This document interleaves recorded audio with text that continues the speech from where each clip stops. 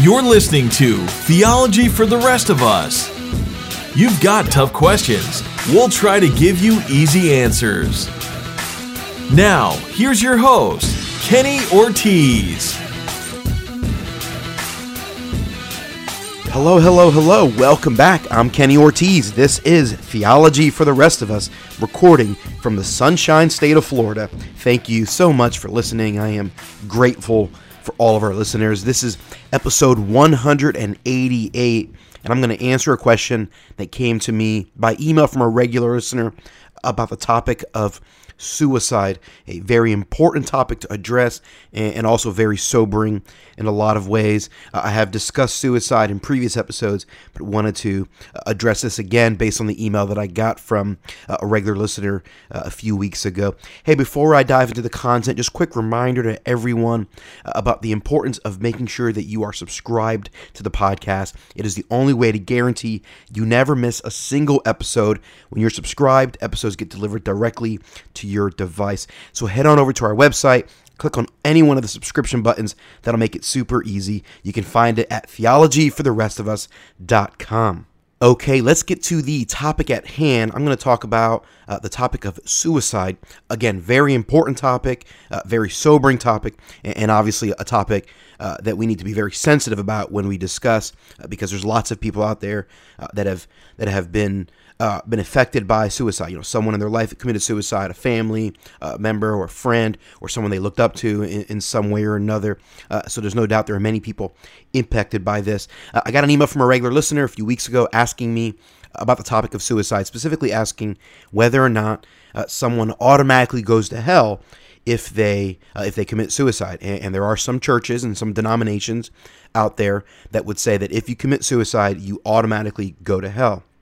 I actually have addressed this specific question on the podcast before, but I didn't realize is that the way that I addressed it probably doesn't help people realize that I've addressed it.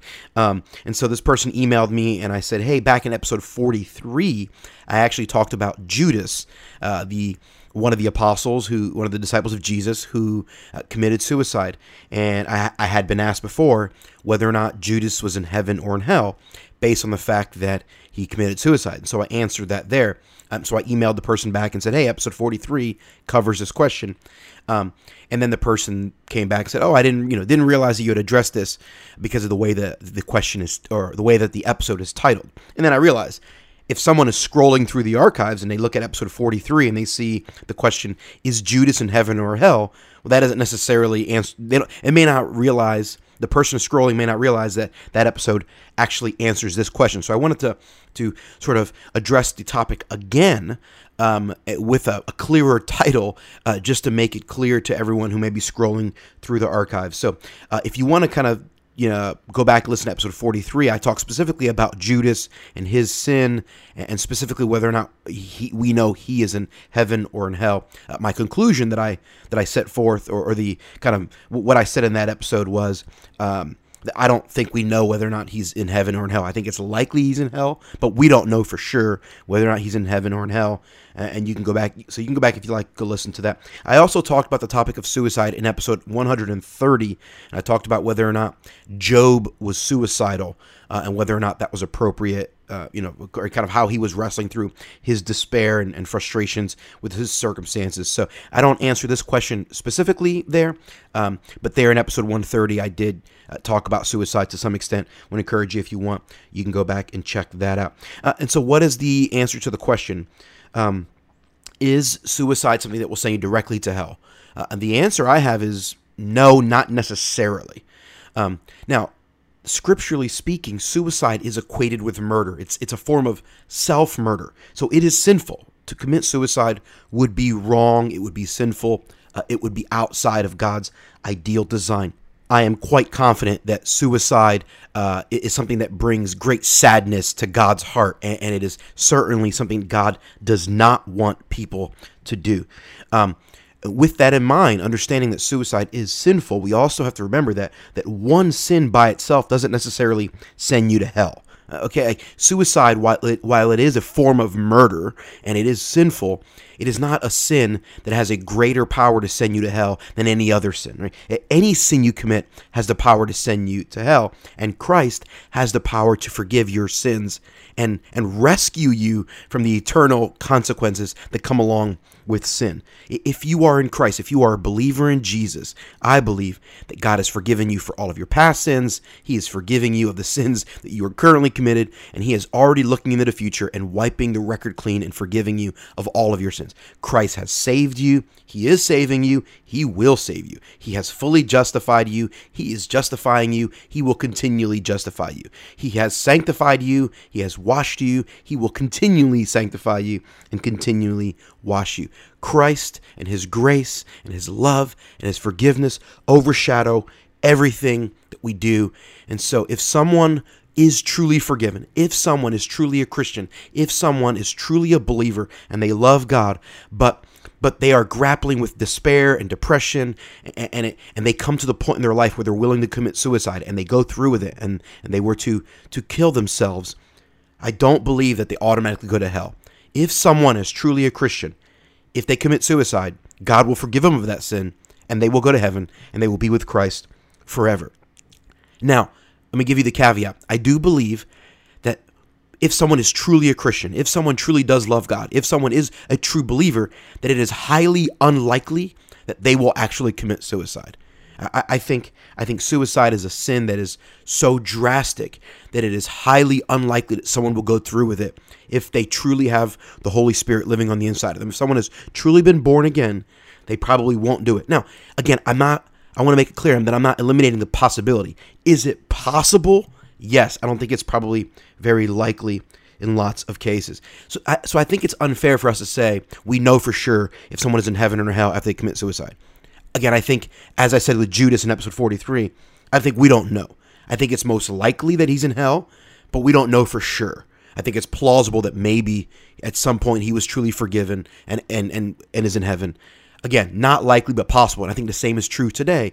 Anyone who commits suicide, I think it is not likely that they were saved, but I think it is plausible. Depression and despair and the troubles of this life are very real. So I never want to say that someone would not do something and discredit the possibility that they were truly saved just because they face some horrific or very depressing circumstance. We don't always know what people are facing and how much despair someone might kind of face. We never quite know for sure, so we don't want to make absolute statements. We want to be sensitive to where people are. We want to be theologically accurate, but we don't want to assume or make absolute statements about certain people because we haven't walked in their shoes. So again, we just want to be sensitive to where people are. So if someone came to me and told me, hey, this friend of mine committed suicide, are they in heaven or in hell? I would say, well, the fact they committed suicide is irrelevant to whether or not they are in heaven or in hell. I would say, did they live their life for Jesus? Did they love God? Is there evidence that they were believers? If the answer is yes, then hey, they probably are in heaven. How they died is irrelevant. Now, I know there are some people out there who say, Kenny, you can't give this message because people who are Christians will just commit suicide and go to heaven. I'm not afraid of that. I'm not nervous about that because, again, as I said earlier, I think people who truly do love God are going to seek after God. People who are real, true Christian, genuine Christians are not going to go to that scenario in most cases. However, as I said multiple times already in this episode, I think it's plausible. I think it's possible that someone who's a true Christian would just say, you know what? I can go to heaven anyway. Let me just kill myself because I'm tired of this. And what I want to say to that person is that is not God's best for you. There's lots of people out there that would say you're going to go to hell if you commit suicide because they're trying to motivate you not to commit suicide. I think that's not.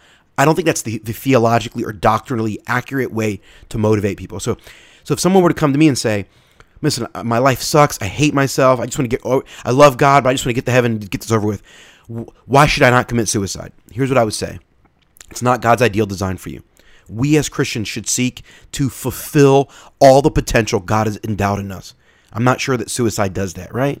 I would say, listen, God wants you to embrace every situation that you are in, no matter how crazy, no matter how painful, no matter how much despair. God wants you in that situation to honor Him. God wants you to seek to honor Christ and to use that situation to shout to God and to demonstrate to God that you trust Him no matter what.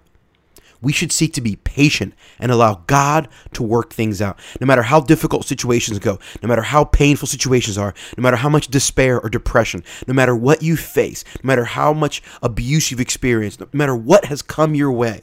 And listen, I know this life can be very hard sometimes. It can be extremely difficult. I know. I've been there. I've experienced it.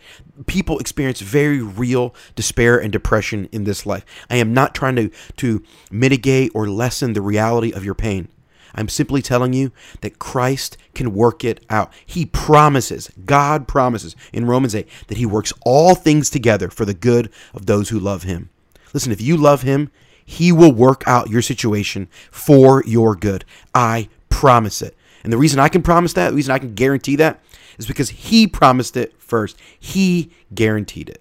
In the Psalms, David wrote, "My time is in your hands," in Psalm 31. That's the attitude that God wants us to take. Listen, David faced all kinds of very depressing, painful, difficult situations in his life. And in the midst of that, he said, "God, I trust you.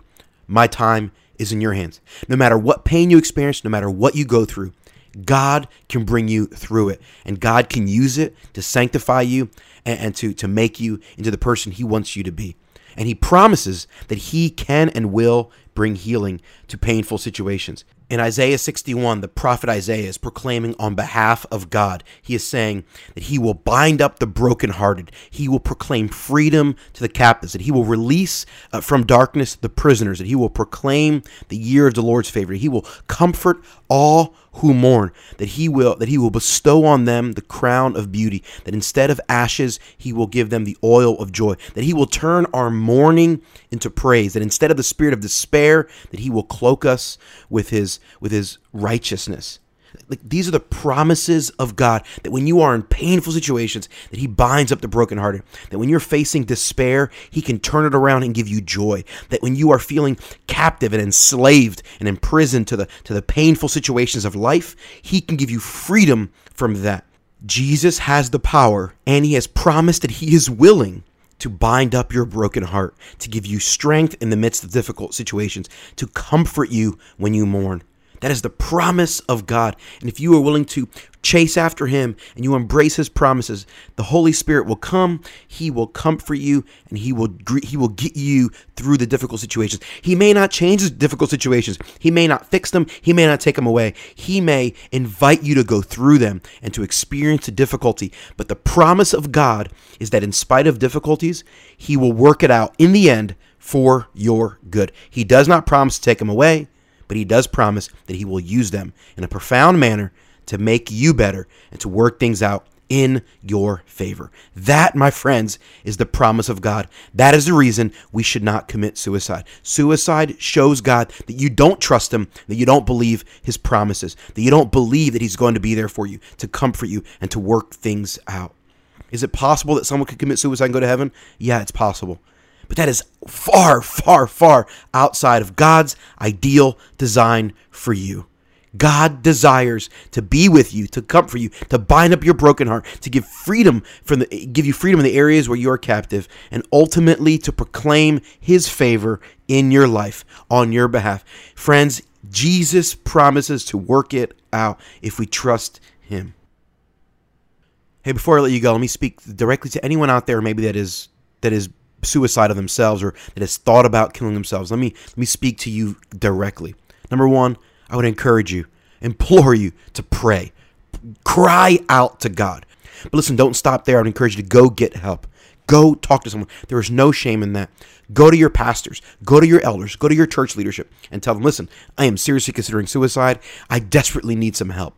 And allow them to help you. Invite them into your life to counsel you, to be there for you. Listen, if they won't help you for some reason, let me give you a website you can check out. And I'll have the link to this in the show notes. It's aacc.net. That's the website for the American Association of Christian Counselors. And I want to go to their website, find a counselor in your area near you. Go talk to someone. Get a counselor. They'll help you. They'll walk you through it. Please, please, please do not go through this process by yourself. Get some help. pray, get a pastor, or get a counselor. Do all of the above. Do what it takes. Get someone to help you.